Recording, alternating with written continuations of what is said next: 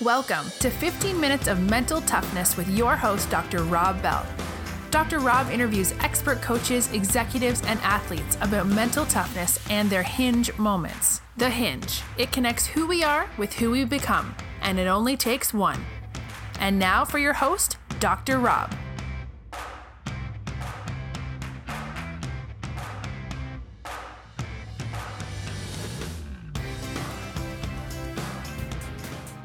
So suddenly the Ozawa comes in, steps in, the drill sergeant, and he goes, dude, get your shit together right now before they start mentioning it. Solve the problem. I become a problem solver. That's where the dictator, the fear comes in and saves me, and then I can go back to joy. Or what I also call flow, where you flow. You flow when you're feeling good. You step out of it, but that dictator, that risk manager thing is there ready. This podcast, 15 Minutes of Mental Toughness, is brought to you by our sponsor, SOS Rehydrate. It's an organic drink mix as effective as an IV drip. It's proven by science and used by elite athletes because only the best will do for elite athletic performance. So for all your hydration needs, our listeners today get 15% off if you enter the code Mental Toughness at ineedsos.com. This episode is brought to you by Some Sleep. Go to getsome.com. That's GETSOM.com. We all deserve a better night's sleep. You drink one can 30 minutes before bed, and it's that simple. This awesome blend lets you not only fall asleep fast, but then wake up feeling absolutely refreshed, not hungover or foggy.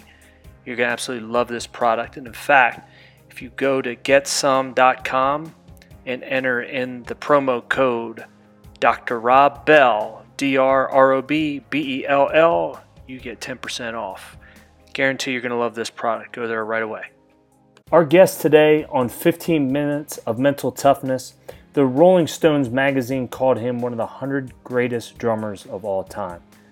I mean, he's worked with the Rolling Stones, worked with Paul McCartney, Ringo Starr, Elton John, Lady Gaga, Bob Dylan, Johnny Cash, Alice Cooper, Cinderella, Leonard Skinner, Waylon Jennings, Stevie Nicks, Mary Chapin Carpenter, Iggy Pop, Smashing Pumpkins, Sammy Hagar, John Fogerty.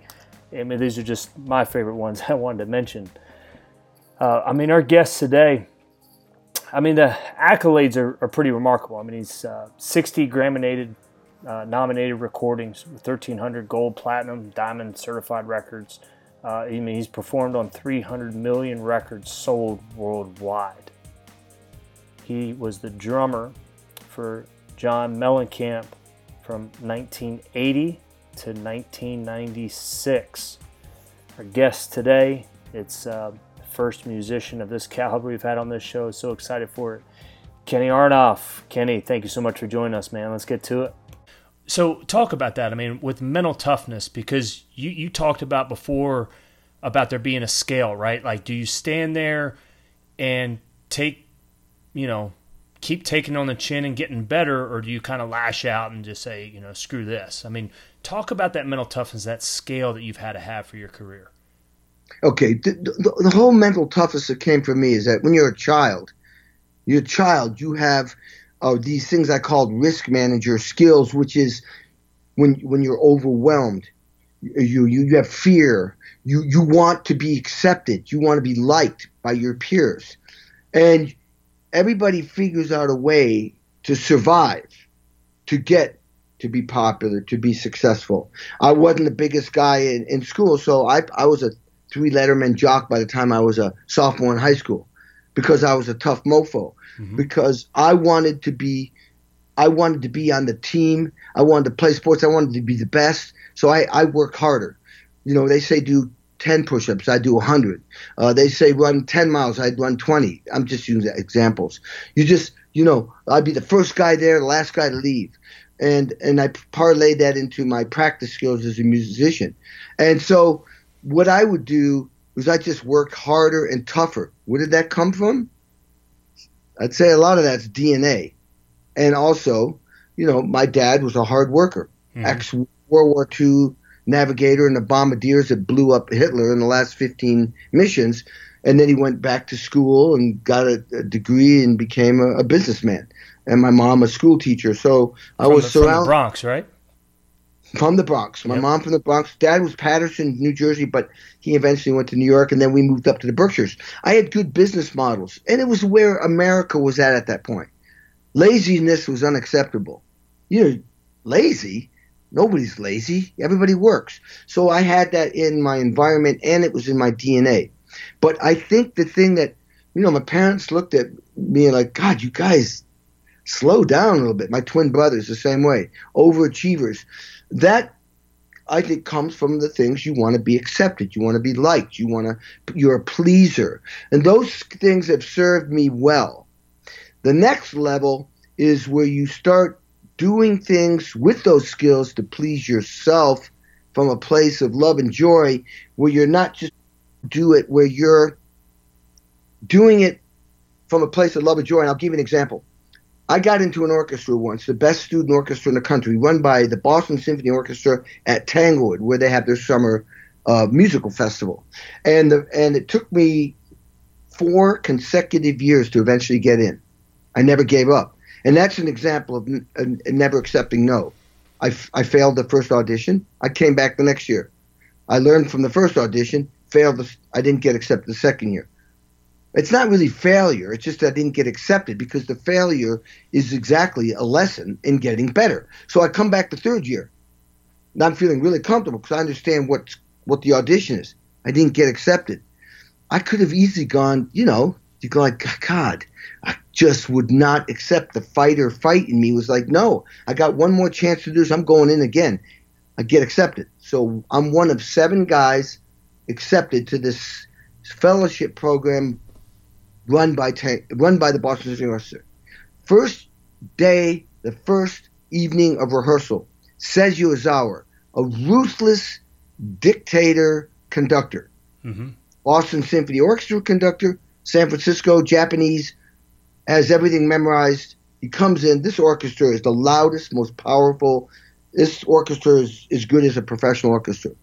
He comes in, and he's got everything memorized, but he's totally demonstrating power. He says, "What are we doing today?" And we say, the first chair violinist says this. Says, all right, let's do this. It's all memorized. He starts and he whips everybody an asshole, every section in the orchestra. Anyway, he was tough. At the end of the rehearsal, everybody scatters, but I'm picking up a lot of percussion instruments. And all of a sudden I hear somebody talking, and I peek up, and it's Leonard Bernstein, one of America's greatest conductors, composers, West Side Story and so forth. And here's the defining moment. He goes, I don't understand. This orchestra is supposed to be the best orchestra in the country. They're not performing. And Bernstein goes, they are the best orchestra. Show them some love and compassion, and they will perform for you. Mm-hmm. Now, Ozawa, more of a dictator. Bernstein, more of coming from a place of love and joy and compassion. 3 weeks later, I'm playing with Bernstein as conductor, playing timpani, big Sibelius 5 Symphony Orchestra. Yes, he demands just as much as Ozawa, but he comes from a place of passion and love, and he opens your heart up. I will perform equally for both of them. The yes sir, no sir, commander, drill sergeant, Ozawa, I'm doing it, but there's a lot of coming from a place of fear and being overwhelmed and survival, that I've got to achieve success even when bullets are coming at you. Now, Bernstein is showing love and compassion. I want to please him too. The difference is he's going to get more love and joy out of me, which affects everybody around me, which affects the audience, and then they give it back, and there's this huge thing happening. They both give you the results. Now, so here's the key. Inside me lives Ozawa and Bernstein. Mm-hmm. Both of them do. I can be the most ruthless mofo to myself, but also what I'm trying to do is be more of the Bernstein to myself. You work just as hard, but come from a place of love and joy because you perform better. I think you perform where that expression is coming out. You still are disciplined. You still work just as hard, but you're coming from a positive, loving place, which affects you and everybody else. So I need to ask you on that question there. So, I mean, you said, work came over everything. And I mean, to be as driven as you are and to be as successful as you are and work as hard as you do, usually for most people, I mean, that's still coming from that point of fear, right? Like, I got to be good enough. I'm going to be good enough, and I'm going to will myself to do it. So how do you navigate then that being compassionate with yourself and loving yourself? How do you tap into that power to help drive you? I keep both alive. When let's say I'm in a recording session. First of all, I'm fortunate. Music is a very loving, passionate, taps into spiritual and the universe and kind of drum set, and I start playing. Whoa, it feels great. And I'm aware of like, wow, I'm a lucky guy. What happens is, let's say I'm recording, and all of a sudden, I'm at the point where I'm going like, the red light will go off. I'm in trouble. This is not working out. Something's not feeling right. And before the director or the producer or the person in charge is coming to me, I'm identifying we got a problem. So suddenly the Ozawa comes in, steps in, the drill sergeant and me goes, dude, get your shit together right now before they start mentioning it. Solve the problem. I become a problem solver. That's where the dictator, the fear comes in and saves me, and then I can go back to joy. Or what I also call flow, where you flow. You flow when you're feeling good. You step out of it. But that dictator, that risk manager thing is there ready to save your ass. So let's say up here is where flow is. You're flowing and it's all feeling good. You're kind of aware what's going on, but you're observing yourself from a distance and you're feeling this. It's feeling great. But you also identify where there's a problem and I jump get right down into earth and get right into solving that problem, keeping enough of the flow going so I'm still flowing so I don't blow the flow, solve the problem, then go back into flow. So both exist at the same time. It's just like fucking Tom Brady. They've got a plan. They go to the line. They're showing their offense is probably trying to fake out the defense. The defense is trying to fake out what they're presenting they're going to do. They're saying, oh, we know you're going to run. We look like we're going to run, we're going to throw. They're going, well, we know you're probably going to throw, even though we're showing that we know you're going to run. The ball's hiked, and in split seconds, Tom Brady is in flow, but he's got to solve a million problems all at once. He's operating from both the Bernstein and the Ozawa thing. So, let me ask you a question. What's one thing that the red light starts to go off? I mean, let me into that world a little bit. What could be going off for you in terms of it's just not clicking and working well? Identify that I'm not performing at my ability. Identify it might be a technical thing, like I was doing a movie soundtrack that James Cameron's involved with. Mm-hmm. They didn't tell me what the movie is. It sounded like it was Avatar 2. But I'm doing this thing where you're going from a normal feel, like being 4/4, ba ba ba when ba ba ba ba ba ba ba, but more of a Latin triplet feel, and within those two feels there was intricacies that I had to go in and out of, and I felt I wasn't catching it. Mm-hmm. Nobody said anything, but I went, oh, I'm not getting it. I'm not getting it. You got to get this fast, or they're going to say something. And sure enough, the producer, who was from Colombia, South America, understood the transition very well. And he comes out and he says, and I'm like, I know. And he says, well, why don't we take a break? We're going to have lunch. They went and had lunch. I stayed there for 30 minutes and worked it out. He says, no, you'll get it. I went, I know. If I stay here, I'll get it. So I went over that transition over and over and over again, walked away, came back, did it over and over again, walked away, came back over and over again, because there's no way I was going to eat lunch and enjoy that when I knew that I didn't have it. I wasn't I identified there was a problem and that fear was there. And I was like, I almost remember getting flush. Like, oh my God, you're Kenny effing Aronoff and you're not cutting this right now? You got to solve this problem right now. You know? So in that example, like when you, like, no, you go to lunch, I'm going to work this out. Which Kenny, which one were you operating from? Which fight or fight? Oh, fight or fight. There was Ozawa. That was Ozawa there? Was right there. He's like, you get this, so you know. Or the time where, you know, I just gotten in the Mellencamp band, and after 2 days of recording, we have a meeting, and John tells me, you're not playing on the record. This is the first time. I just got in the band, 5 weeks. And he goes, oh, you're not playing on the record. And as he tells me you're going home, I says, I ain't going anywhere. So lay out this story for us. Time to go to college. I got into the University of Massachusetts, which is a school of classical music, more of education. I wasn't good enough to get into the top three, which is Indiana University, Juilliard, and Eastman. So I get there and I practice my ass off until they throw me out every night to try to catch up.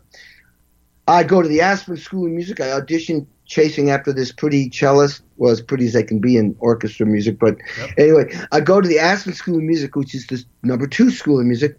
And there, I was the worst percussionist there. I got my ass killed there. Humiliated, embarrassed. I was way behind. But that teacher who taught there was from Indiana University School of Music. I demanded an audition. He said, nah, come back. I kept saying, I'm going where you're going. I'm going with you. I demanded an audition. I get in.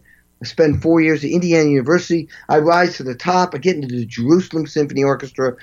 Everybody's ecstatic. My parents are happy. And I turn it down because my brain said, you should do this. The Ozawa thing was saying, you should do this. My heart was going, I still want to rock. So I was studying drum set in Boston and New York, practicing 8 hours a day. And that's when I went, oh my God, parents are going to kill me, but this is what I want to do. I spent the next 4 years trying to make it in a rock band and move back to Indiana. Didn't happen. I'm 27. I hear about this guy in Indiana, Johnny Cougar, who just fired his drummer. I audition, get the gig. 5 weeks later, we're in the studio in L.A. making a record.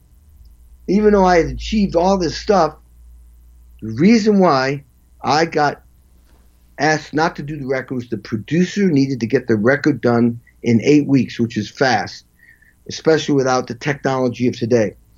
And he said, Kenny hasn't enough experience getting records to be on the radio.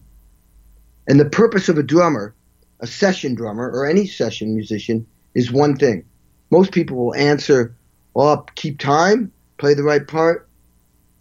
Just get the song on the radio to be number one. It's not about you. It's about the song. Mm-hmm.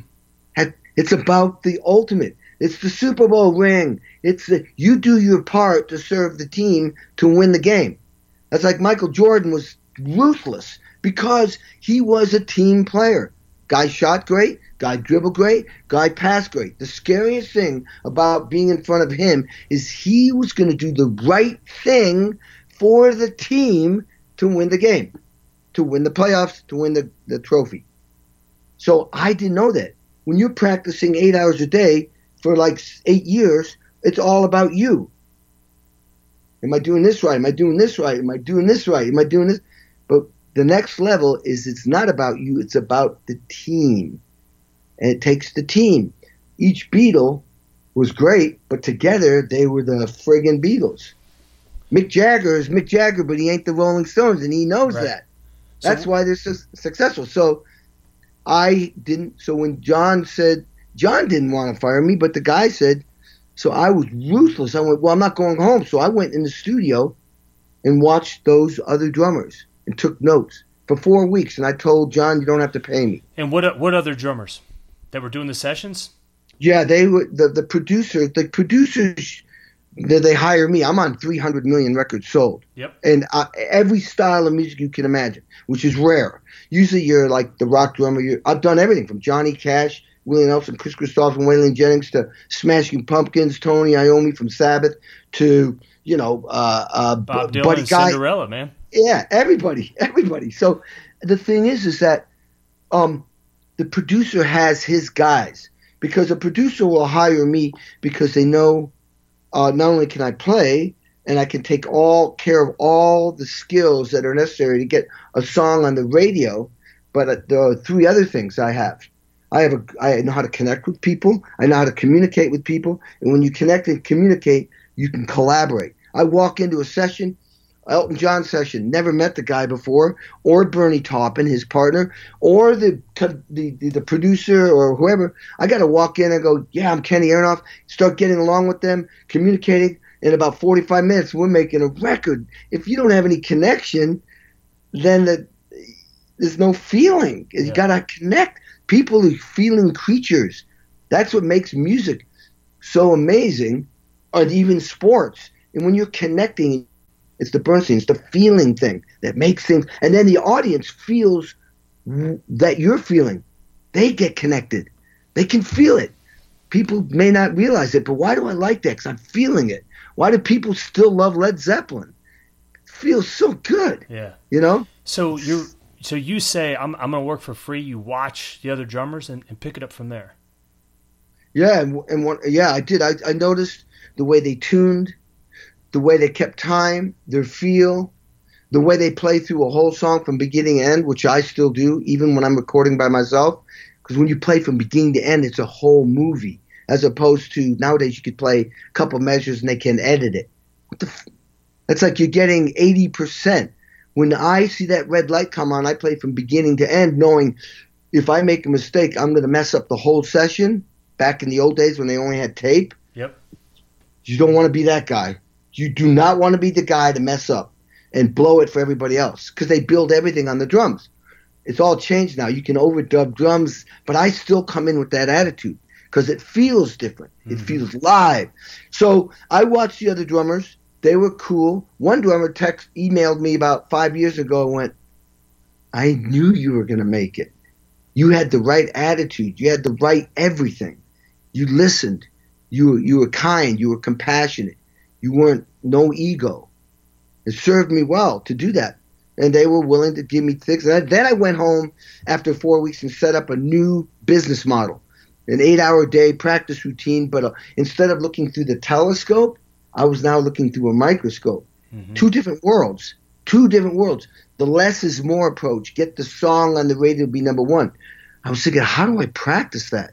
So I picked music that seemed like the drummers were serving, like the Stones, Creedence Clearwater, AC/DC, where it was the bands were operating as a unit, as a team, and all chugged along together. I figured it, I started figuring it out. And so, I mean, after they say, you're not going to be on the record, how did that end up playing out? Well, when he said you're on the record, I was embarrassed, humiliated, freaked out. There's no way I was going home. Right. I couldn't even walk down the street. I'd rather go to Mars. So I made the determination, fight or fight, I'm going to be on the next record. I don't care what I have to go through. I don't care what crap I have to suck up. I'm going to be on the next record. And the next record was 2 years later. I had to wait. I had to tour and go. It was the most difficult record I've ever been on. I mean, it was with Mellencamp, but it won 2 Grammys, and it totally launched my career. That's the one with the big hit Jack and Diane was on. Yep. Hurt So Good. So what about Hurt So Good, that simple backbeat? Can you talk about that one? Exactly. So I'm thinking I got to learn how to play simpler, so I started to play left-handed. I started practicing completely ambidextrous. Instead of leading with my right hand on the hi-hat and playing backbeat with my snare drum, I went and I did it to dumb my playing down. And it's kind of like almost like a beginner. Mm. And so John walks in one day and says, hey, I wrote this song. It's called Hurt So Good. He starts playing it, and I'm very lightly, because John's the type of guy, he played the song twice and he expect me to come up with the genius beat. I did it for Jack and Diane, made him millions of dollars. Well, surely I can do that again. But I'd be like, oh my God. And I have a whole system of creativity now. We don't have to waste our time on it now. But so what I did, this is amazing. I'm playing left-handed softly with fear he's going to go, what stupid beat is that? Instead, he goes, what beat are you playing? I'm like, oh, no. He says, what? That's amazing. Why haven't you played that before? What happened was, playing left-handed, it felt different. It had a more beginner, looser Charlie Watts from the Stones feel, as opposed to more defined perfectionist because I'm right-handed. Mm-hmm. It'd be like trying to throw basketballs with your left hand. It's going to be a little spazzy. But John liked that. It's kind of loosey-goosey. So when I recorded that song, I recorded left-handed. And I was scared to death. And it also, when you play left-handed, the left hand is on the hi-hat, and I did these fills with my right hand that kept the left hand going. So it was like almost like a shaker that, and then you lose that. It dumbed my fills down, and I'll never forget walking into the studio after recording and going, man, I'm playing this stupid, dumb beat.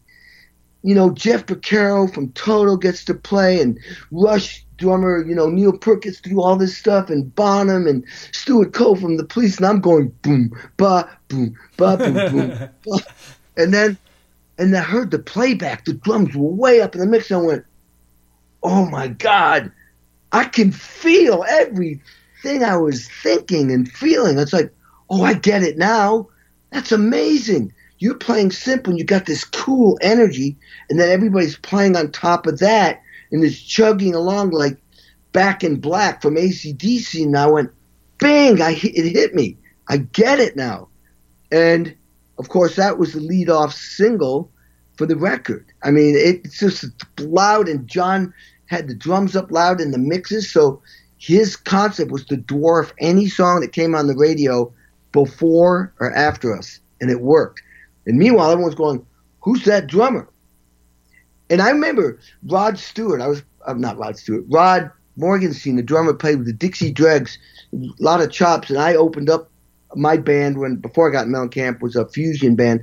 We opened up for them, and then we were on tour with Mellencamp 2 years later or 3 years later, and he comes to the show, and he's watching me play, Hurt So Good and all this stuff. And he says, I wanted to stand up and tell everybody, you don't understand, he really can play better than that. He says, how do you do that? I went, Rod, I know what you're saying. I'm not doing this. I'm doing this. But did you see the 20,000 people standing up dancing to that? Mm-hmm. And that gets back to your original point, right? It's about the song. It's about always getting back to that chorus, right? The team. Yeah, because John isn't this. John is more like the Stones, straight ahead. It's about that beat was perfect for that song. And that's what made when, doosh, ga, do, ga, do, ga, guitars, ga, ga, da, do, ga, da. It just all worked together. And it was this team chugging along and just moving like that. It was like, it's everybody together made a sound. There you go. It, man. I can't mention all the recording credits of people that you've been in, but my favorite of all time is still Bob Dylan. Wow. Do you have... Oh, I got great stories. Okay. Can you share one, man? Yeah. So let me back up, right? So I'm with Mellencamp for 8 years on a record. We spent it was a 2-year cycle. Rehearse for the record, make the record, promote the record, go on tour, 2 years. Yep. Take a month off and start again. We did that 4 times, 8 years. And John quits. I'm like, what? I'm like, that's when I went, I'm at the mercy of one guy. Mm-hmm. So the fight or fight kicked in. And next day I woke up, I was devastated. I just got divorced, had child support, car payment, house payment, utilities, blah, blah, blah. I was doing sessions, but I wasn't a session drummer yet. It wasn't my occupation. I woke up the next day and went, all right, I've worked with one rock star for 8 years. Now I'm going to work with all the other ones. So I went out to L.A., starting to bang around. A year later, a guy calls me up, Don Was. He wants me to play on an Iggy Pop record. That's a hilarious story. Nice. That's another story. So Don Was calls me up. See, he wanted me to meet Iggy. He wanted me to meet him first. I go to the studio, and he didn't sound like a white guy. So I go up to the black singer's Sweet Peas, my friend, says, hey, are you Don Was? And he went, I ain't no Don Was. And I went, oh, I'm so sorry. I go over to these white guys and I go, God, when's Don going to get here? And they're laughing their ass off. It was Don Was. He thought that was hilarious. So Don tells me I do this Iggy Pop record, and then he wins 3 Grammys for Nick of Time, Bonnie Raitt, and then Love Shack. He did Love Shack for the B-52s. And then he calls me up after the record, says, Kenny, you want to do a Bob Dylan record? I went, are you kidding me? Bob effing Dylan? He says, here's the deal. I'm going to mix it up. And you know why? He told me years later. The reason why he mixed it up, because Bob said, Don said, well, can I hear some of your songs? He says, no. I'll play them when I get to the session. So Don went, all right, well, I don't know what your songs are. You don't know what the musicians are. And so the first day, I'm sitting, the only time Bob talked to me, the whole time, I'm sitting in a chair like this. All of a sudden, it's 2 hours late. All of a sudden, a guy taps me on the shoulder. I turn around. It's Bob Dylan. He goes, Kenny, nice to meet you, Bob Dylan. I went, ah! He walks in to the studio. On the session, Stevie Ray Vaughan, the year he died. His brother, Jimmy Vaughan. David Lindley was playing with, I think, Jackson Brown. Don Was playing bass, and another guy, Jamie Mahoba. And I remember Bob sits down at the piano. He starts playing. Something went off in my head. Start playing with him. All the other musicians were somewhere else. I start playing. It's called Wiggle Wiggle. I don't know if you remember that. It's under the Red Sky album. Okay. He's playing Wiggle Wiggle. And I start playing. All of a sudden, the other musicians come running in. And they start picking up their instruments. Thank God the engineer hit record. I think he stopped it. Then he started again. That was the take. Now, sorry, yeah, that was keep going, man. That was kind of like a fight or fight thing. Like the red light went off. You know, this guy's different. He's not going to count it off. He's not going to say, "Hey guys, nice to meet you. Let's start." My communication skills, my awareness of, because I think I get hired as much for my ability to connect, communicate, and collaborate as I do my playing. Because at my level, there's a handful of great drummers. I could call that guy. But Don Was is going to want a guy like me there because he knows that I can help save his session or motivate the room, which I did there. And he even put that in my book. So that's a great day. A month later, I'm recording with Bob. He shows up, and they set up like a vocal booth right in front of me. He's got glasses on, baseball hat, a hoodie, and big gloves on. He's right in front of me, but he never said one word to me. And I just felt like that's Bob Dylan. I'm not going to say, "Hey, Bob, how you doing?" You know, just zip it. He never said one word to me for the next 3 sessions. Wow. It was just, but every time he sees me, he's, "Hey, Kenny." Like, we honored him at Music Cares. And I played with 11 different artists, you know, that get hired, once again, by Don Was. And at the end, I walk off stage, and he said, "Hey, Kenny, great job. You played pretty good." He shook my hand. It's just, he's special. He's different. So when, you know, in those kind of instances, I mean, I always talk about trusting your gut, right? Like your gut just told you just to get in there and start playing. Yeah, absolutely. I mean, you know, talk about that, because that's a refined skill, right? To be able to trust your gut and just to go at it. I mean, how else has that played out, like in your career, man? Oh my God, all the time, on a daily basis. I know, you know, you can't. The bottom line is you want to understand who you are, so you're always authentic, because the really super successful, talented people can smell that a mile away. They can smell authenticity and bullshit. And so I had an intimate conversation with Bill Clinton, and I think the way I talked to him opened him up. And this is the story. And you can decide if you want to edit this out, but I'm doing the Ford Theater, which is where Lincoln got shot. Yep. I did it 1 year with Bon Jovi. The next year, and when we're done, we get in a semicircle. It's a variety show. You got jugglers, opera singers, we're the rock thing. First year, I'm like, oh my God, I'd never met a president before. So I shake his hand, I shake her hand, and he looks right at you, like Bill Clinton, coolest dude in the world. The next year, I'm comfortable now. I go, hey, he goes by us, and he goes to David Copperfield, then he comes back to us. Just imagine the credits are rolling. And he comes back to us and said, hey, Mr. President, I got to tell you, I was just, now this is the point, I was being totally real, authentic. Yep. It wasn't an act. I'm like, listen, I was just in L.A. and New York. This is the peak of the Monica Lewinsky incident. I mean, Ken Starr, or whatever his name was, the judge, or the prosecutor, had the rubber glove on. And I said, he comes up to me, shakes my hand, grabs my forearm, pulls me in close, and looks me right in the eye. Doesn't whisper in my ear. He goes, they've been wanting me out of the office for 6 years. It ain't going to happen. It ain't going to happen. He's laughing. Yeah. My point is, the point of it is the way I talked to him made him feel like, oh, I like this guy. It made him feel so comfortable to talk to me. We were both doing it to each other. But everybody was looking at me like, what did he say? Or I can't believe Kenny just did that. But that came from just a place of, just total, authentic, genuine. And I can do that with people. And if you do it from that kind of place, humans are feeling creatures. They relax. Mm-hmm. You take that you bring them back to feeling just natural and comfortable with themselves, and you've just made them feel relaxed. I mean, some of the toughest guys I've done, and I don't do it purposely. I do it almost naively. It's just the way I am wired. Mm-hmm. I mean, Don Henley, I've done it. Don Henley, people have told me, oh my God.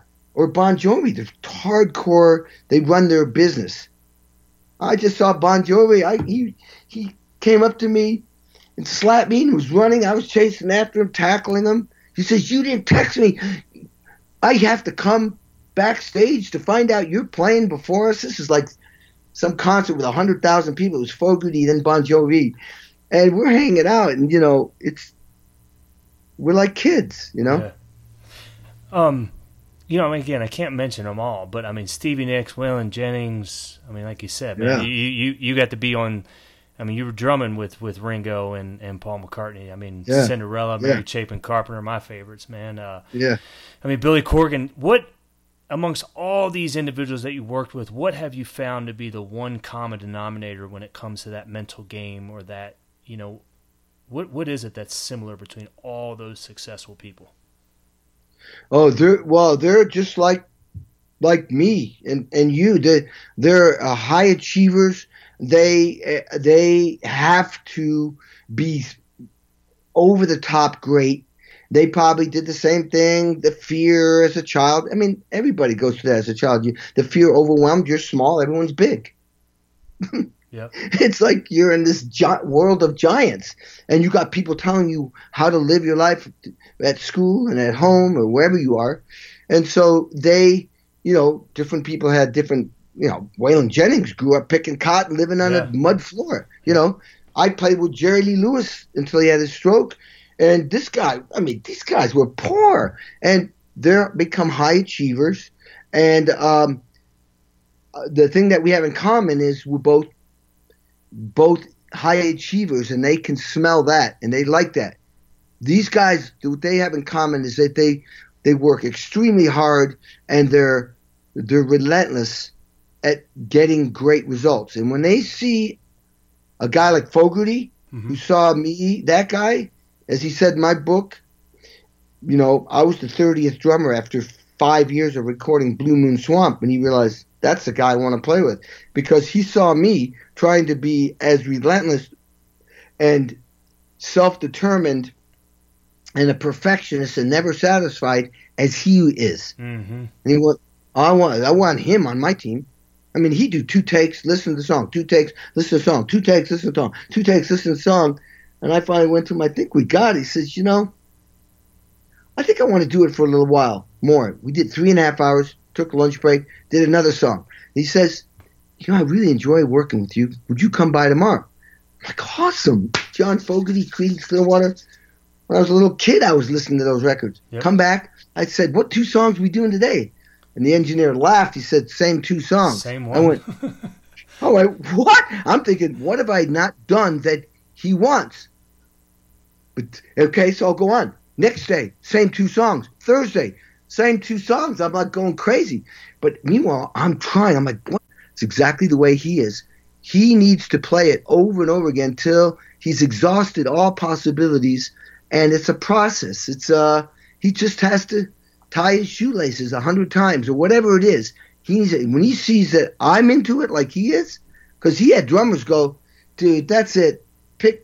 I gave you 16 takes. I'll see you. Bye, and walk out. But not me. Oh, I'm going for it, fighting. I'll do it. Sure. You want another one? And he says, I like this guy. Yep. And together, that makes a powerful team. It's a Tom Brady Adelson. It's Tom Brady and Adelson. Yeah. So what about in terms of like greatness? One of the things that I've seen is everyone that's achieved success was told you can't do it. That's a dumb idea. Don't try it. And you kind of mentioned it before, not taking that Jerusalem Symphony. But who told you that you couldn't do it?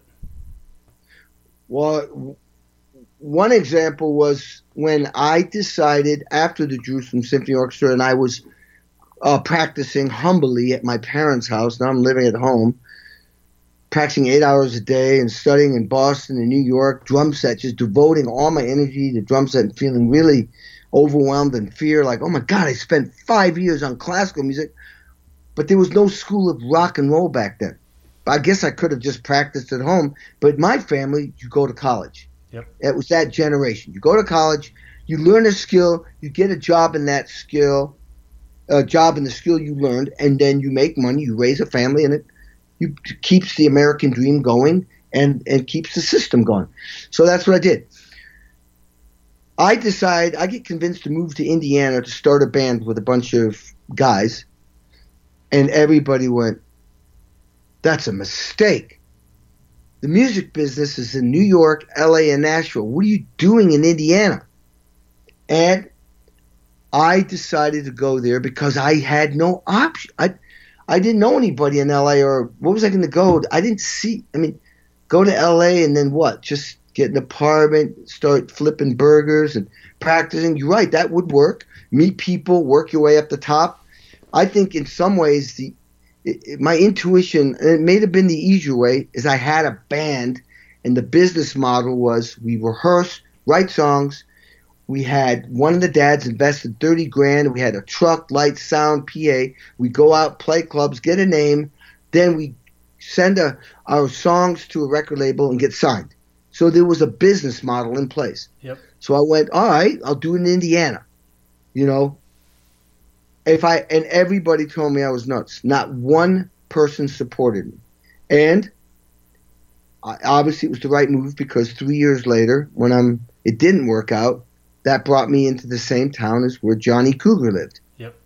Another example was when I got accepted to the Aspen School of Music after my freshman year at University of Massachusetts. Me and my twin brother go off to college at the same time. My mom is like, oh my God, the whole house changed. It went from 2 very hyper athletic music guys, people always coming over to the house. It was the hang. To all of a sudden, we're gone. The whole world changed. My brother comes back that summer. On my way back, I'm leaving school. I forgot my mail. I go get my mail, and I got accepted to the Aspen School of Music. Not only accepted, but you got to be there in 2 weeks, which meant that I was probably an alternate. Somebody turned it down. Sure. Nobody wanted me to go. Like, Aspen? Well, why don't you spend – because I had my whole summer planned, lessons. Nobody really wanted me to go. But I went. And that's where I met the teacher that taught at Indiana University that brought me to Indiana, which created everything. Yep. And I felt on my own. And I was nervous. And when I got there, I got my ass kicked. I was humiliated. I was the worst percussionist there. Everybody was so advanced beyond me. It was like, I think my teacher even thought, oh my God, I had the wrong guy come. So, and I love it, man. You show up, you're the 7th-string quarterback, and you just got to keep fighting, man. I love it. And that was a Brett Favre reference, but yeah. I'm Brett Favre. Or Michael Jordan. Michael Jordan wasn't great in high school, I heard. Yeah. He wasn't. let me ask you something, just to delve a little bit deeper on it. So, you have this opportunity. It's a safe opportunity, right? You've been studying classical. You're going to go to Jerusalem, being part of that symphony orchestra. That's the safe route. And that would be a great route, right? Yeah, that was certain. I took possibility over certainty. So what was it about that possibility that you knew that you could make it work? I did know I could make it work. That's what made it even more crazy. All I knew was my brain was saying you should go, but part of it was I really didn't want to go to Israel. It wasn't exactly a popular, safe place to be. Mm-hmm. The other thing was when I started playing drums, even though I was playing in clubs, it grabbed my heart so much. That was always wanted to be in a rock band after I saw the Beatles. There was nothing playing classical music is cool, but it's not like rock and roll. Yeah. It just doesn't move me as much. When you're playing rock and roll, as my brother said, it was so much my purpose in life. I was so authentic doing it that he stepped back and went, oh my God, I don't feel like that guy. I'm not going to do that for a living. Jesus Christ. If that Kenny is doing it with that kind of compassion, how am I going to compete with that? I didn't know he was thinking that. So what happened was it was so me. I played with so much drive and enthusiasm. People would look at me and go, in the band and go, whoa, I'm going to have to keep up with him. I didn't know any of this till later in life. So now I'm motivating the band just because this is who I am. But then the band is motivating the audience. They're going, nothing can motivate an audience like a drummer and a singer. And we're driving it, and then I'm looking and I'm loving it, and they're giving it back, and so we're giving it back to them, they're giving it back. Basically, my purpose is to make me feel good, which makes other people feel good, which makes me feel even better. Mm-hmm. So I never felt that quite at that level as I did in classical music. So it was just following that passion and that love and what you wanted to do. That was the thing that kept me in the game. Yep. That's what kept me in the game. Living at home, I'd be like, what am I doing? I blew it. I should have gone to Jerusalem. I'd be in an orchestra getting paid. I'm playing in these clubs. But when I get in the club, it ignited that passion. That was enough to drive me to Indiana. And everything on paper looked wrong. What are you doing? To make it in a rock and roll band is like 1 out of a million. And I did. I made it. And I had fought my way there. Then to make it as a session drummer is 1 out of a million. And to do both is 1 out of a billion. And to then multiple styles of music. I'm hanging with Johnny Cash, Willie Nelson, Chris Kristofferson, Waylon Jennings on the Highwaymen record. I couldn't believe it. And then I'm playing with Stevie Wonder. Then I'm meeting presidents. I'm like, what the heck? Every style of music, and it's been, and the underlying drive there, the underlying key is you never stop working. I have a line. It's like, I'll never be as great as I want to be, but I'm willing to spend the rest of my life trying to be as great as I can be. And that is a running back in football. The greatest running backs, you name it. Does he get the ball every time and get a touchdown? Hell no. He's always trying to get in the end zone. He's focused on the end zone. I'm focused on being the best I can be every day. Couple that with the passion and love and joy with what I do. If I stop moving, that's when I get down. Yep. Because I keep setting up goals, and when I reach them, I get stimulated. I created a system, for better or worse, that makes me enjoy my life. And if I'm happy, people around me are happy. If you're going to live, why don't you just be happy as long as you're not being harmful, and spreading love and joy, which then makes me feel good. And it's just a great person to have in your environment. That's the big picture. But some of the DNA I got or being raised by my parents that I'm a good communicator helps also. Kenny, man, I got so much out of this interview, man. I mean, you're in between tours and sessions, man. I really appreciate you taking the time, and the stories were fantastic, man. Where can people follow you and just learn more about you? Well, my website is www.kennyaronoff.com. Instagram, Kenny Aronoff. Twitter is Aronoff Official. Nice. Facebook is Kenny Aronoff. But if you're gonna try, I get requests. I'll post all those links too, man.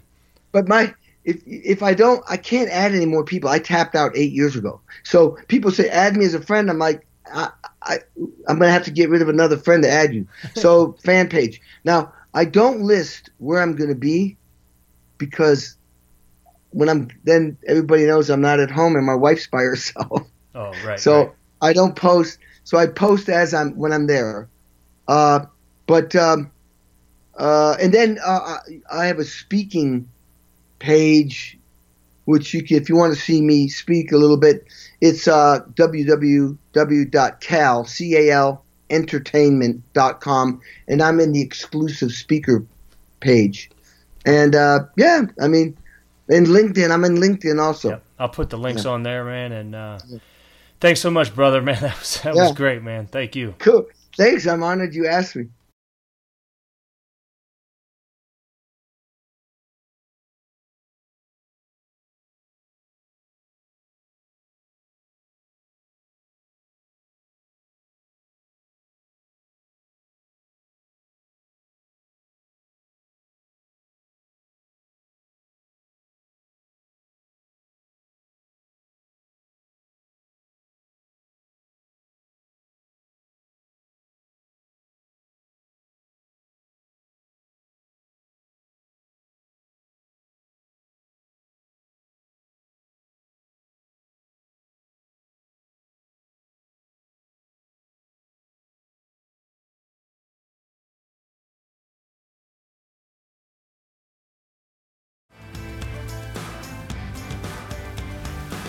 Thank you for listening to the Mental Toughness Podcast. If you like what you heard today, please be sure to subscribe to our podcast. You can also check us out on Twitter at Dr. Rob Bell or visit our website at drrobbell.com.